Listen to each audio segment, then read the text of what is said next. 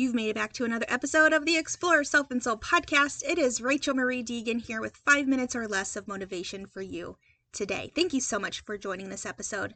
Let me know if you can relate to this scenario. I'm going to put it into a work context, but you can always apply it to the energy that makes the most sense. Maybe it's a personal or romantic relationship.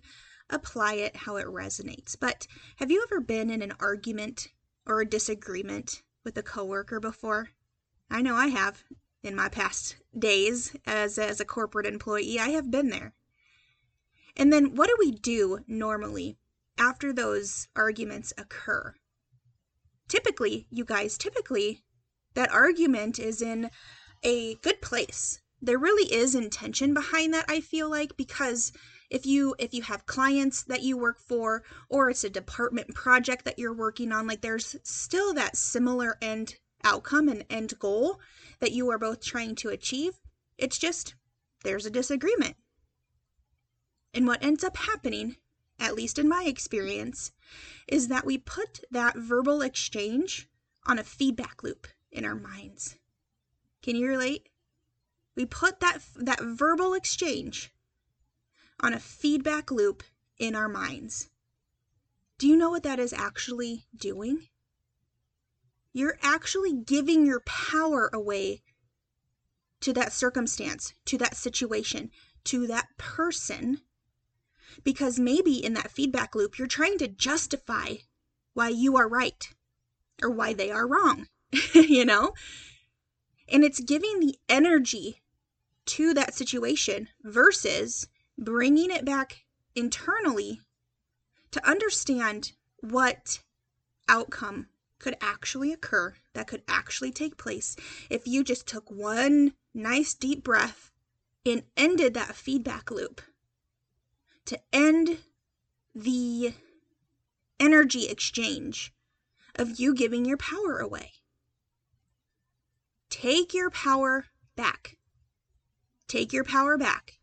And how you can do that is simply by understanding that at the end of the day, you are on the same team.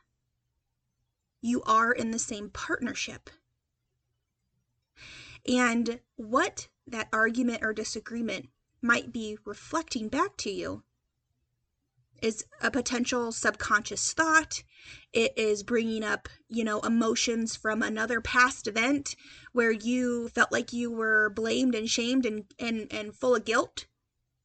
So then that argument happens because it triggers inside of you some emotional response to where it's easier to have a disagreement versus putting power back into the pause of your conversations, taking a breath, centering yourself, and coming back into that verbal exchange in a more positive way, in a more enlightened way. Not many people learn how to do this. I can tell you this would be one of those actions that I wish I could have changed when I was in a very high demanding corporate job.